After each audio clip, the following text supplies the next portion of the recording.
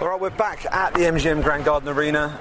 Everyone's packing the stuff away. The stage is finally coming down after a mad week. We've just had a raucous weigh-in. Shades of UFC 189. Joining me again is John Morgan, MMA Junkie, and USA Today. John, how do we compare this to what we saw 6-7 months ago? It was very, very similar, but there seems to be more intensity there now. Yeah, it was incredible today. I was a little bit worried because earlier in the week that the crowd wasn't as big as kind of it was during the week of 189. But again, we've talked about it. It's close to the holidays. You're asking a lot of people to make 2 trips from Ireland. So I was a little bit worried. We showed up today, and the Irish crowd was here in full force. Flags waving. Adult beverages were being consumed by the leader, judging by some of the questions we got during the Q&A. Very, very intense. And, just a fantastic scene. Really, even though it's already been a long week and we still have a lot to go, it really got me pumped up for tomorrow night, seeing what was here today and thinking about what's going to be here on Saturday night. And before we mention the actual weigh-in itself, we had a Q&A session, and they normally do these in front of the fans, and they can be a little bit rowdy at times, especially when there's beer being drunk beforehand. Holly Holm was the subject of the Q&A. I'm sure she wasn't quite prepared for what actually greeted her. And the highlight for me was, in fact, there were 2 highlights. The first highlight was a guy asked for a number, and she said, "My number is number 1." That was fantastic. Which was brilliant. But then a guy turned up on the microphone and proceeded to sing, "You're just too good to be true." Yeah. And 7,000 fans joined in. It was probably the best moment I've ever seen at a Q&A session. It was very cool. I've been to a lot of Q&A sessions, and there's little lines here and there that are good moments, but yeah, to see 7,000 fans start singing a song was pretty incredible. So that was a great scene. It was definitely one of the more memorable Q&As I've heard. Holly's a sport. It's funny. I was doing an interview with a show in New Zealand earlier today, and the gentleman asked me, "Do you think Holly can ever command the type of presence that Ronda Rousey did?" And my answer to him was no, because she doesn't have that it factor, and I still stand by that. But I tell you what she does have, it works.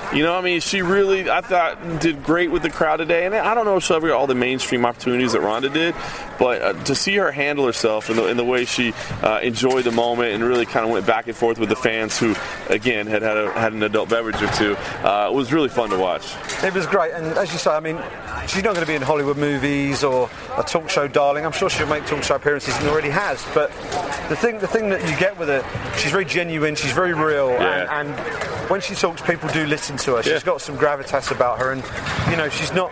Obviously, she's brand new as a UFC champion, but people know her backstory now. This isn't someone who's just burst onto the scene and managed to fluke a championship win. Absolutely. She's done the hard yard. She's won world championships in other sports, and now here she is on top of the UFC, and I thought she handled herself fantastic. I thought she did too. I think, and it seems like every time she gets on a mic, every time she gets in front of people, she makes a few more fans. So who knows? Maybe, depending on how this whole thing plays out with the apparent rematch that's going to happen in July, maybe she will start to command that type of attention. I have a hard time seeing it right now, but she doesn't have to be Ronda Rousey. She can be Holly Holm, and she's pretty damn good at that. Yeah, and you can probably hear we're not being put through a thrashing machine or anything. All the chairs are being put away here on the arena floor. We're just on a slightly raised area where all the cameras were situated. Talking about the weigh-in, first thing, most important thing, everybody made weight. Right, no problem. Everybody, top to bottom on the card. Yep. Everybody made weight. I don't even think we saw a towel. Didn't even see a towel. So, and that's a rarity, especially with the IV ban. But McGregor looked pretty gaunt at the weigh-ins, but he does. I don't think that's anything to be surprised by. Aldo did as well.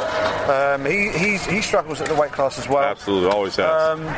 But for me, I think the fight that really seems to be capturing the imagination of the guys in the media, at least, is the fight that's going to precede that. Yeah. The co-main event, Chris Weidman, Luke Rockhold, and they look like they were having a little chat there when they were having a face-off. That's going to be one to. That was good, man. They were definitely got each other's face and John a little bit. It's all been respectful, but there's still been a little bit of trash talk, even with the respect. So it's been pretty fun to watch, and I think that is going to be a great fight. I think a lot of people are really, really looking forward to that one. Media, fans, everybody. Certainly all the McGregor is the fight that everybody's talking about, but Rockhold and Weidman, man, that's on paper it looks like it's going to be incredible. Yeah, and talking to some of the other our other colleagues in the media, it feels like it's been a bit of a slow burn this week. We've had an awful lot of media obligations to do. We've had the media day. We've had one live show already. We've got another one. In fact, the first fight, as we record this, about half an hour from now will be the first fight at the other end of the strip down at the Cosmopolitan. So we'll probably miss that, but we'll be heading off down there very soon once we've finished off here. But it seems to me like fight weekend has started today. Yeah. Everything's kicked up a gear, and it's all down to those Irish fans. They've all arrived. Well, most of them. I understand there was a flight got turned back from JFK because there was a fight on the plane involving Irish fans. Wow. I understand there was some sort of delay, and I think some of them have eventually made it back here and are now here. But how pissed are they at those guys? You know, you thought you were going to be in time for the weigh-in, and then you get stuck. Oh man, I bet there's some angry people on that plane. You can bet. And but yeah, it feels like if it was a bit of a slow burn, we're in full gear now. This for is sure, it. man. I mean, it's been a year of slow burn. You know what I mean? You can't get too excited because you never know if somebody's gonna get hurt, is something gonna pull out. You know what's gonna happen. But now we're here, man. We're 24 hours away from seeing this thing happen. And again, this card, top to bottom, looks like it should be a lot of fun. So it could be one of those nights where we're just building to this incredible pitch at the very end of it. It's going to be amazing. Yeah. If you're watching this, or you're planning on watching these fights back home in the UK, the early prelims are live on UFC Fight Pass from 11:45 p.m. on Saturday night. The TV prelims kick off at 1 a.m.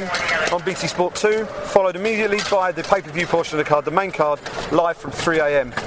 If you're not an MMA fan, or while you're listening to this, but thank you, if you are an MMA fan and you've got friends who are kind of intrigued, get them round, get the beers in, get some snacks in, make an occasion of it, because this is going to be one to remember. Not just for the championship fight at the top of the card, top to bottom, this is a spectacular show. Yep. The staging will be amazing. I understand they've got something special planned again. We don't know what that is yet. I expect we're going to see plenty of glitz and glamour on the night.